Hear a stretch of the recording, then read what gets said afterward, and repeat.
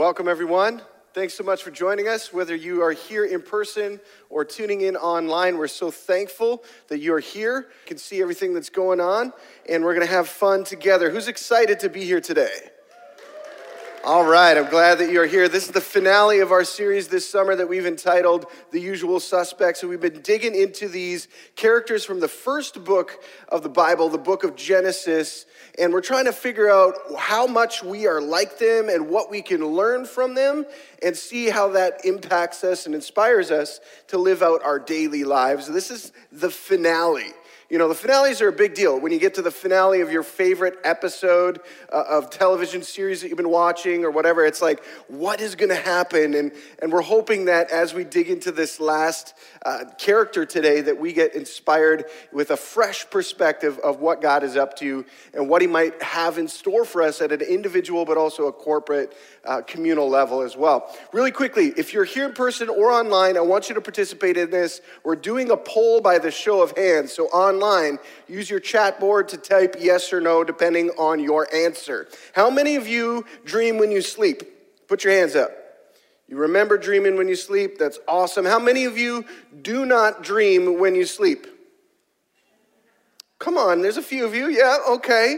That's awesome. I want to tell you one of my favorite dreams that I remember having as a kid. It reoccurred time and time again, and I loved it. Like when I was happening, I was so excited. Like, yes, this is going to be a really good sleep because my favorite dream is happening. It was a dream that I could fly.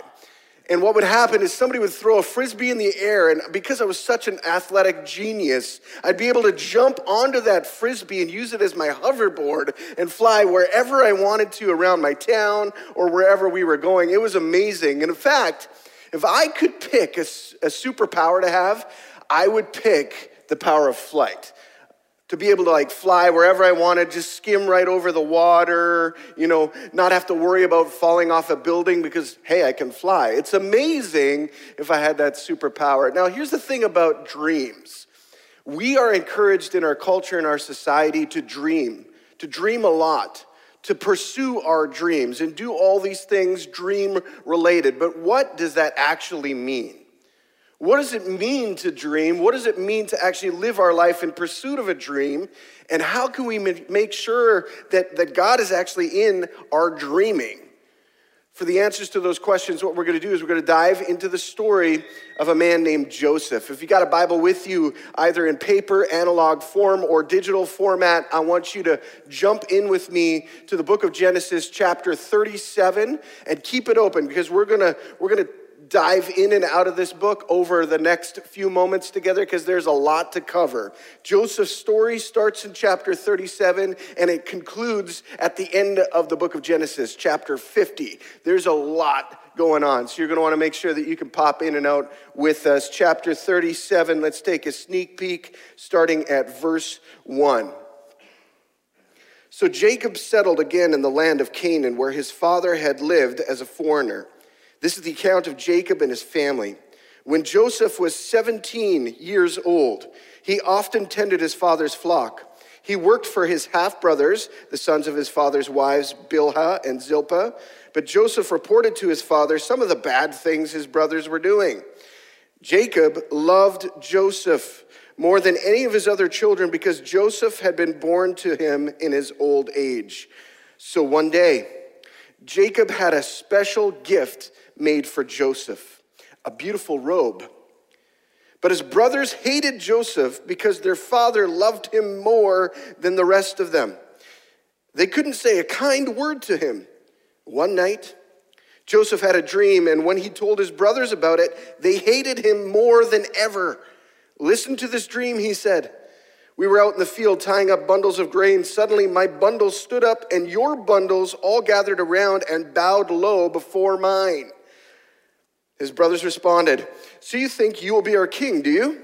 Do you actually think you will reign over us? And they hated him all the more because of his dreams and the way he talked about them. Soon Joseph had another dream, and again he told his brothers about it. Listen, I've had another dream. And he said, the sun, moon, and 11 stars bowed low before me. This time he told the dream to his father as well as to his brothers, but his father scolded him. "What kind of dream is that?" he asked. "Will your mother and I and your brothers actually come and bow to the ground before you?" But while his brothers were jealous of Joseph, his father wondered what the dreams meant. All right, here's what we know. Joseph was the youngest child of a whole bunch, a whole conglomerate of children.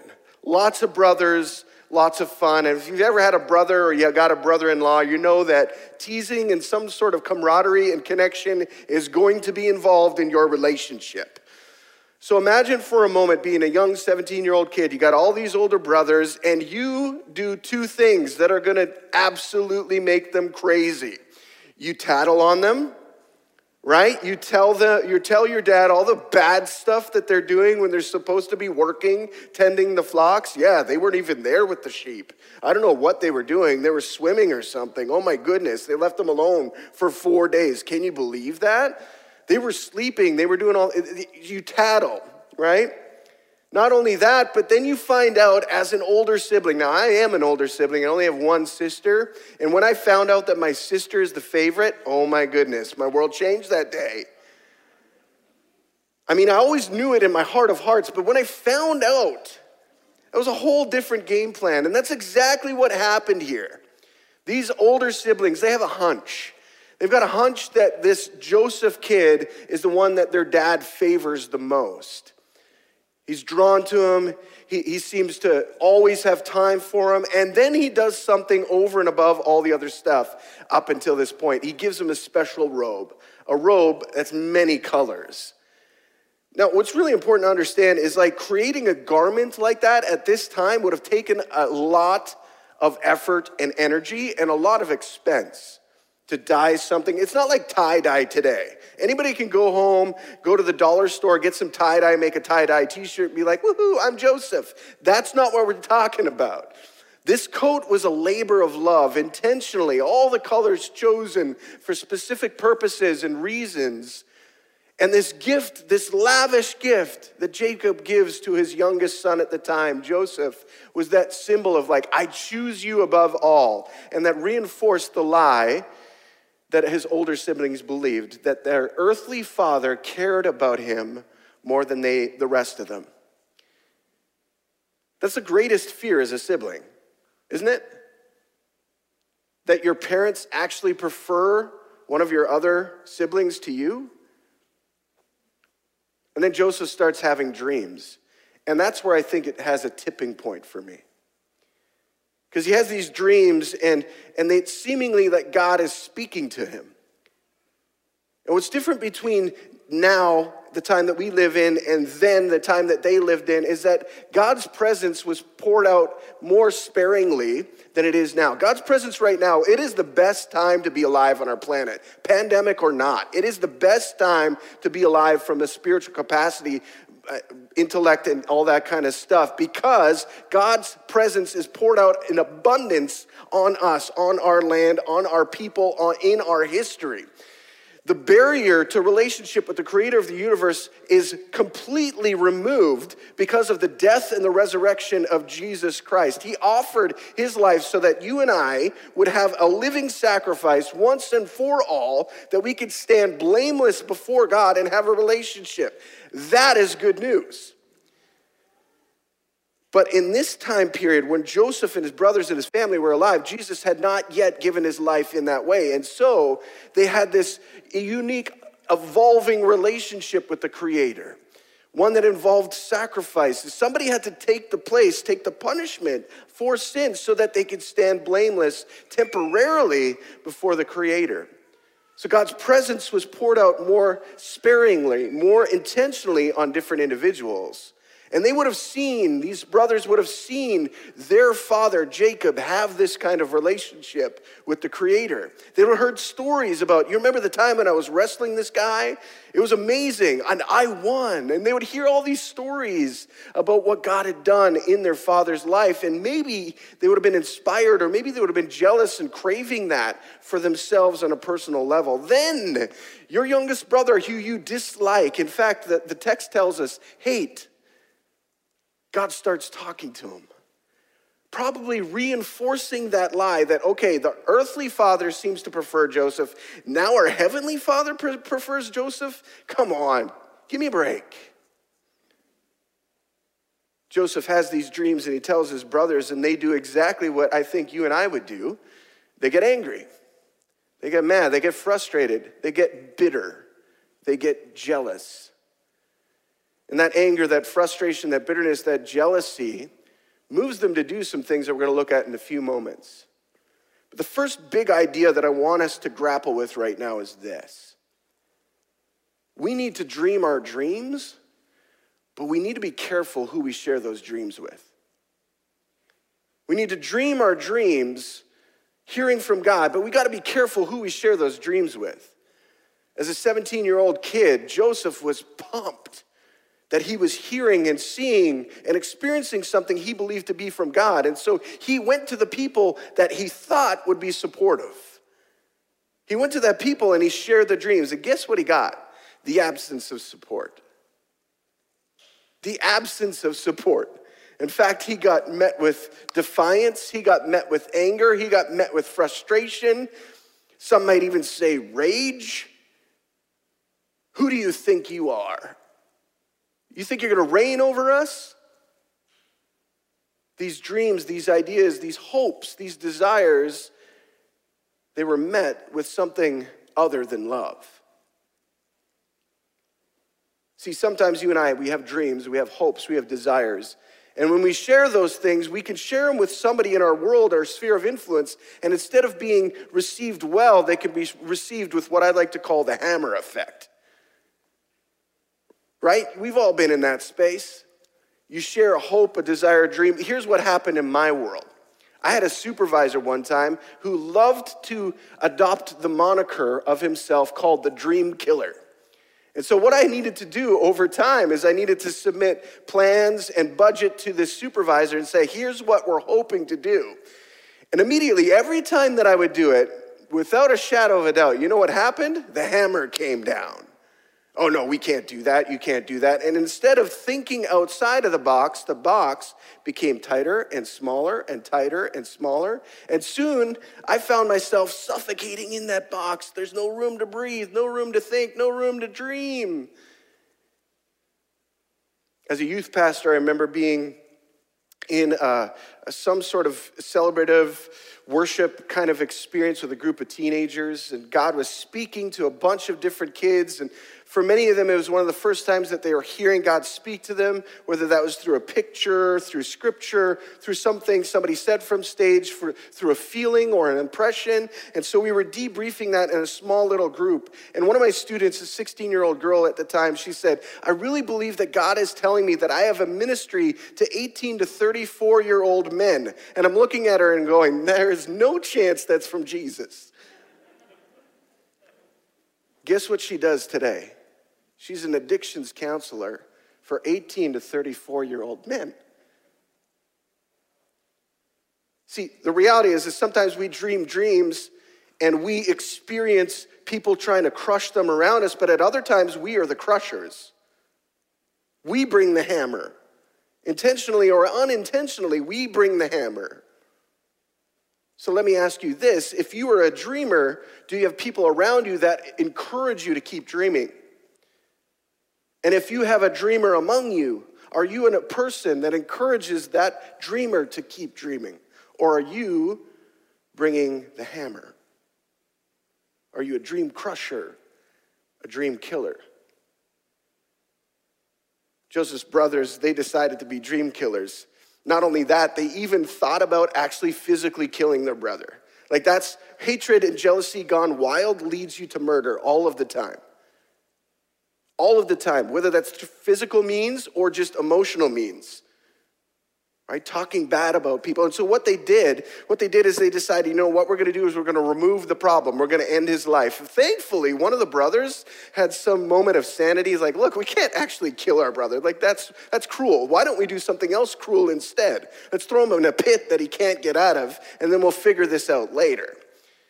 While he's down in that pit, the rest of the brothers are thinking like, you know what? Let's make some money off of our little brother. There's a caravan of people coming, some nomads. Why don't we sell him into slavery? And then we won't literally kill him. We'll just kill him in our father's heart by telling our father a lie that he's dead. We'll take this favorite coat that he's wearing, we'll rip it to shreds, we'll dip it in blood, and we'll say a wild animal got him. Oops, sorry, Dad. Not my responsibility. Shouldn't have sent them to spy on us. That's exactly what happens. They sell him into slavery. Joseph is a 17-year-old kid, sold out by his family, betrayed by his family. And now he finds himself in this traveling caravan, and they're going to a foreign country. And he gets to this foreign country. He quickly finds out he has no rights. Like, he can't object to what's happening to him. He doesn't have the opportunity to choose something different. Everything is being decided for him. He gets sold to a man named Potiphar. And Joseph does what he, and I hope you and I would do in a similar situation. He does his best for his master. He does his best. He invests all of his effort, his energy, his well-being, his thoughts, all that good stuff. He's investing to benefit his master. And over time, Potiphar takes notice, and he sees some greatness in Joseph that's emerging. And so he elevates Joseph to be like in charge over all of everything, except he's only subject to Potiphar. Potiphar is still the head of the household, and then Joseph runs the business, so to speak. And in that moment, there's somebody else that takes notice of Joseph, Potiphar's wife. And here's what's important for us to understand. As a slave, you had no rights over your body, your personal self, over your circumstances or your situation. You didn't get to make any decisions at all. Potiphar's wife notices Joseph, he's a handsome dude, and she wants to start up a romantic relationship with the gentleman. Joseph refuses because he doesn't want to dishonor his master. He's like, I know I don't have rights, but I'm going to say no anyway. She persists and persists and pursues and pursues. She gets so frustrated, she makes up a lie and says that Joseph is the one that tried to initiate some sort of physicality between the two. Tells her husband, and because she has rights and he does not, he loses.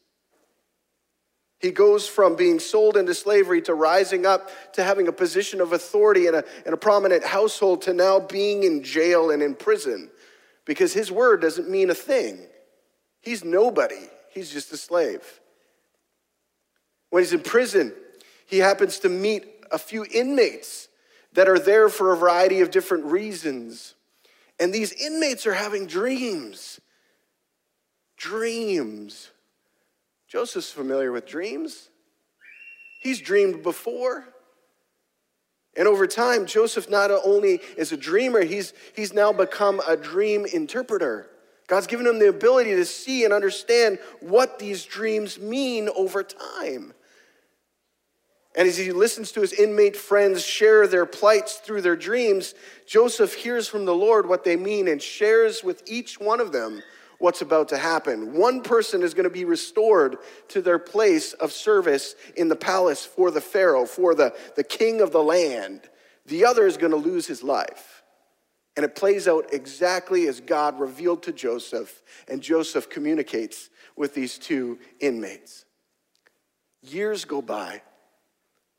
Pharaoh is now starting to dream dreams, and he's haunted by them, and nobody in his court can figure out what the heck is going on. What's happening? What does this mean? What does this look like?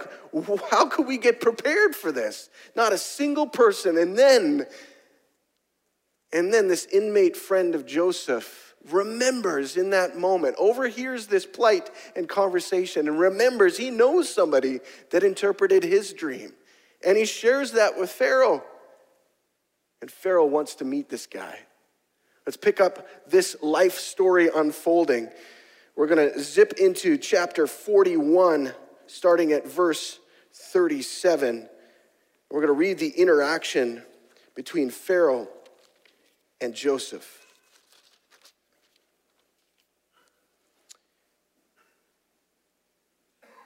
Joseph's suggestions were well received by Pharaoh and his officials. So Pharaoh asked his officials, "Can we find anyone else like this man so obviously filled with the Spirit of God?" Then Pharaoh said to Joseph, since God has revealed the meaning of the dreams to you, clearly no one else is as intelligent or wise as you are. You will be in charge of my court and all my people and all my people will take orders from you. Only I, sitting on my throne, will have a rank higher than yours. Pharaoh said to Joseph, I hereby put you in charge of the entire land of Egypt. Then Pharaoh removed his signet ring from his hand and placed it on Joseph's finger. He dressed him in fine linen clothing and hung a gold chain around his neck. Then he had Joseph ride in the chariot reserved for his second in command. And wherever Joseph went, the command was shouted, kneel down. So Pharaoh put Joseph in charge of all of Egypt. And Pharaoh said to him, I am Pharaoh, but no one will lift a hand or foot in the entire land of Egypt without your approval. Just prior to this summary of their conversation, Joseph is able to interpret Pharaoh's dreams that he's having. And those dreams are around two major pieces. It's revealed that there's going to be 7 years of bounty in the land of Egypt. It's going to be awesome. There's going to be abundance of harvest. It's going to be amazing. But following that 7-year period, there's going to be 7 years of famine where it's really difficult and challenging to get any sort of harvest. And so God was giving insight to Pharaoh, you have got to be prepared for what's coming. And as Joseph clearly communicated what God was trying to say to Pharaoh, Pharaoh was moved. He saw God's hand at work in this gentleman's life, and so he did what I hope you and I would do in a similar situation. He said, okay, we're going to follow what God might be saying. And more importantly than that, you seem to be a very wise, intelligent individual. And nobody else is volunteering, so I'm going to put you in charge. The second big idea I want us to grapple with right now is this. A dream is something to work towards. A dream is something to work towards. This dream that Pharaoh was given about what is going to happen into their land, he could have done one of two things. He could be like, oh, well, that's nice. Sit back, go 7 years of bounty, and then, well, I had a good run. That's good. I guess the famine will just kind of take me out. Oh, well, I'm going to retire anyway. But he didn't do that. He understood that there was this period of time that their country was diving into, 14 years to be exact, that was going to be really significant. And they had everything in their hands, so to speak, to be prepared for what was about to happen if they worked towards the dream. Too many of us have dreams that stay in the imagination stage and they never become practical. We never pursue them. I'll have a conversation with somebody like, oh man, I have a dream. I want to be married one day. What is it that you are doing to pursue that dream? Well, nothing. God's just going to bring somebody to me. Okay, that's one response that you can have, and that can happen. But maybe you should prepare yourself along the way. You could try something that we have at our availability right now in our day and age. It's called online dating. It could be good. You could meet some people, and you may meet somebody that actually has this soul kinship with you. Or how about this one? I want to play in the NHL. What are you doing? You don't even know how to skate. You can't play in the NHL if you don't know how to skate. You actually have to learn how to skate. I want to be a good dad. Are you showing up for your kids? I want to be a good wife or a good husband. Are you present for your spouse? I want to be somebody that loves Jesus. Are you loving Jesus? I want to be a good student. Are you studying? A dream is something to work towards. It's not just something to talk about. It's something to actually pursue. At this crucial moment in the life of Egypt, if the country itself would not have pursued that dream that God had given them, everybody would be in terrible trouble. Everyone. But they pursued the dream. Because a dream is something to work towards. It's not just something to talk about. It's something to put into practice. So, hey, dreamer, keep dreaming, but start moving towards that dream. Because a dream is only a dream until you make it become a reality, alongside of the invitation that Jesus has given you to pursue him through the dream. So Joseph accepts this responsibility with, I hope, a layer of humility. I mean, if it was me, I'd be like, haha, I told you so. Finally, he can see what's beginning to happen. These dreams that he was given as a young man, a 17-year-old. He's like, oh, I get it now. I get it now. This is what you've been preparing me for. And he's paraded around and people are bowing down. He's reminded of those original dreams that he shared with his family. I'm sure he is, because I would be. Fast forward a little bit, and the trajectory of history plays out exactly as God communicated to Pharaoh through his dreams. 7 years of bounty. And so Joseph did what he knew how to do, and he was like, let's make sure that everybody has what they need, and then let's save up the rest. We're going to put it in barns and storehouses. We're going to prepare for the years of famine. We're going to be ready for when it's more challenging to grow food so that nobody in our country is going to go without. We're going to make sure that everybody has what they need to survive what is about to come. And then the famine hits. And here's the thing about the famine. It's not just contained to the country of Egypt. It's a little bit more widespread. It's in the surrounding areas. And sure enough, it is even impacting Joseph's own family. The same family that gave up on him, the same family that wanted to kill him, the same family that made a few bucks to sell him into slavery. That same family. And they ran out of food. They ran out of supplies. And there was this rumor going around that the land of Egypt had food available to purchase. And so his older brothers were sent out on a journey to go to Egypt to buy food so that they could survive the famine. They could provide for their families right where they were. And they show up one day in Egypt, and guess who they meet? Little old Joe. He's a lot older than they remember. And in fact, he's so much different that they don't even recognize him. But Joseph knows it instantly. And they come into the courtroom, the space that he is there, and guess what they do? They bow down. Because Joseph is in a position of authority. And that's what they did culturally to respect and honor that authority. They bowed down. Instantly thinking about that original dream. That bushel that stood up and all these other bushels, 11 of them, come and bow down. And he's in that moment, and he's seeing it play right out before his eyes, and he could have done anything he wanted to in that space. He could have refused to give them food. He could have ended their lives. He could have taken out all his vengeance, all the pent-up rage and frustration, and just tossed it right on him, but he didn't. Instead, he's moved. He's got to go hide so he can cry. And he weeps. His dream that God gave him, he's seeing it play out right before his eyes. He sends his brothers home with a whole bunch of food. Over a series of conversations and subsequent moments, he actually reveals to them who he is. I'm your brother, the one you tried to kill. He finds out that he has another younger brother. He finds out that his dad is still alive.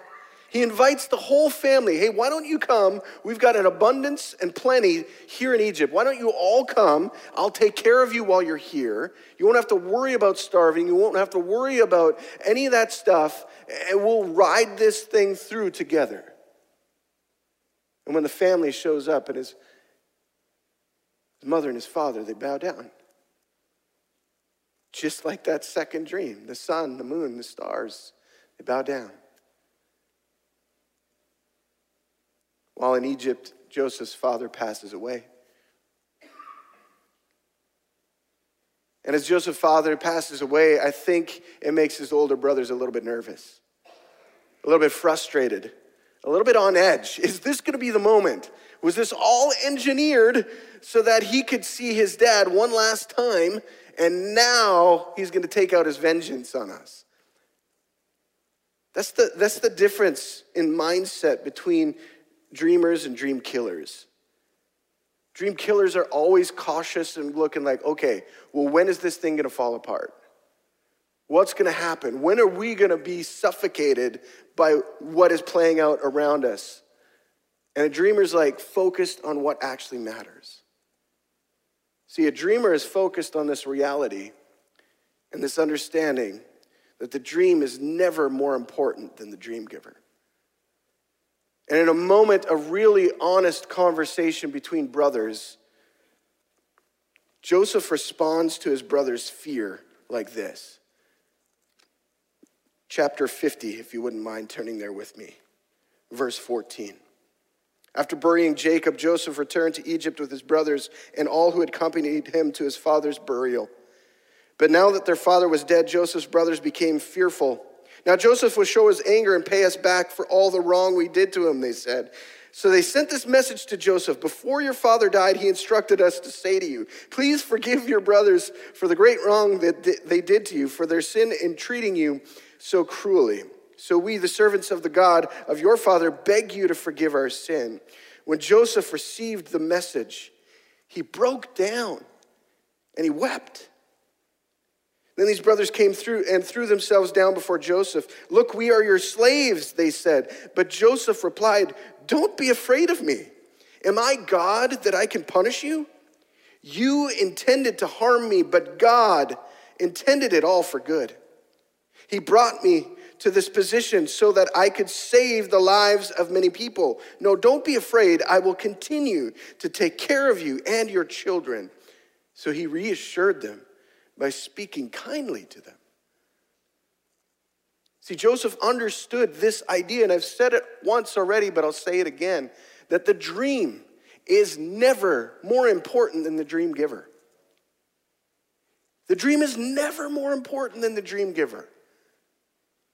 The whole purpose of the dream was that God was revealing himself to Joseph. That was the whole purpose. I'm going to provide for you. I'm going to take care of you. In your moment of greatest need, I will be there. I will give you exactly everything that you need to survive and thrive. You just have to trust me. And it's years and years and years of remembering that gets Joseph to this point. See, Joseph uncovered this one truth that you and I need to be reminded of.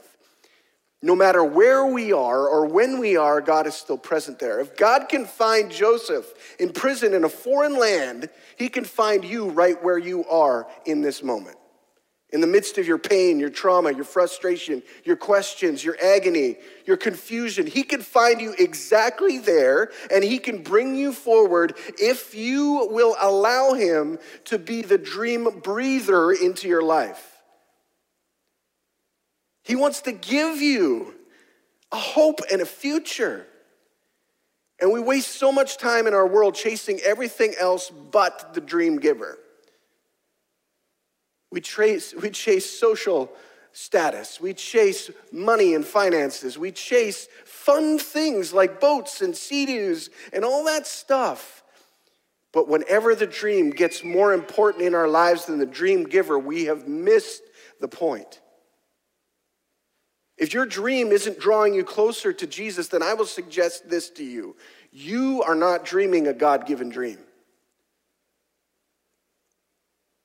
If your dream is distracting you from what God is inviting you into, then it is not from God. If you are feeling like you're purposeless in your life right now, will you allow the dream breather, the dream giver, to be his rightful place in your life? That is your master, that is your king, that is your leader, that will give you exactly what you need in every moment of every situation, even when it's hard and frustrating. Joseph was a guy who was abandoned and betrayed by his family. He was a guy that was sold into slavery. He was a guy that lived in prison for a long time. And through all of that, he gains this precious perspective that God is still good. God is still loving. In fact, he loved us so much that he sent his son Jesus to die for us so that we could live. Now that is a dream breather and a dream giver. So my questions to us today are this. Have we stopped dreaming because it's been too hard, too frustrating? Maybe we need to start again. Have we gotten into the habit of killing dreams? I'm not talking about being realistic and having good opinions about what we could do or couldn't do. I'm talking about absolutely crushing the dreams of others because you want some sort of sense of control. Have you given in to that temptation? Or have you been given a dream and you stopped moving towards it because it's gotten too hard, or you feel like you're too old, or you feel like you missed too many opportunities? Or you've embraced your trauma and your pain so much that that now defines you instead of what the King of Heaven says about who you are? Or have you been distracted pursuing the wrong thing, allowing something else to occupy your focus that is preserved for Jesus? If we could fix our eyes on Jesus in every moment, in every challenge, in every question, in every situation, I cannot help but believe the Bible to be true. God will provide for us in that moment, in that season, when his timing is right. And I know that's really hard for us to understand when we're right in the middle of prison. Not knowing whether or not we're ever going to get out. Not knowing if we've been forgotten by family or friends. Not knowing which way is up or down or left or right. But it's in that space and in that moment that the dream giver will bring life if you allow him to speak. Let's pray together. Father, I'm 100% convinced and convicted that you are still God and we are not. And I recognize, Jesus, that there are so many things in our world that we do not yet understand in our human level of comprehension. Why is there sickness? Why is there suffering? Why is there tragedies all around? Why do these things happen? And yet you, God, are still in control. You, God, are still providing a way forward. You, God, are providing hope where there is the absence of hope. And so, Jesus, I ask in these next few moments, if there's anybody here or online who does not yet know who you are, who's been running from you, who's been frustrated by you, who's been terrified to give up their life to you because of what they think that's going to mean. They think it's going to be a set of rules and restrictions, and it's completely opposite. It's a springboard into what life is supposed to be about. God, I pray that you'd speak to them right now, that you'd remind them of how you've been pursuing them through dreams and through thoughts and through ideas and through people, through circumstances and situations. And I pray, Lord, that you would allow them to find the words to share with you so they can start that relational journey. And Lord, I'm fully aware that there's so many of us that are in different spaces along that journey. Different spaces where we have been hurt, we've been frustrated, we've been seemingly forgotten. Would you wake us up? Would you wake us up and remind us that we are not alone in that moment? The dream giver is present. The dream giver is there breathing life and hope. We just have to open up our eyes, trust him and his timing, because he will bring us forward. Father, would you forgive us where we have functioned like dream killers,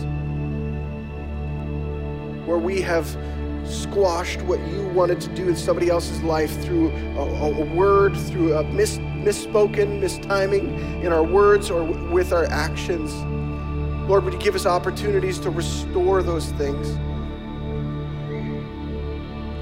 And would you create resiliency in that dreamer so that they can continue to think and hope and believe and discover what you might have for them. And Lord, above all, we do not want anything or anyone to occupy our focus more than you. So forgive us when we've turned our eyes and fixed them on something else outside of Jesus. As we turn our eyes towards you, Lord, as we fix them upon you, would you bless us and protect us? Would you smile upon us and be gracious to us? Would you grant us your favor and your peace? We pray this in the holy and precious name of Jesus. Amen.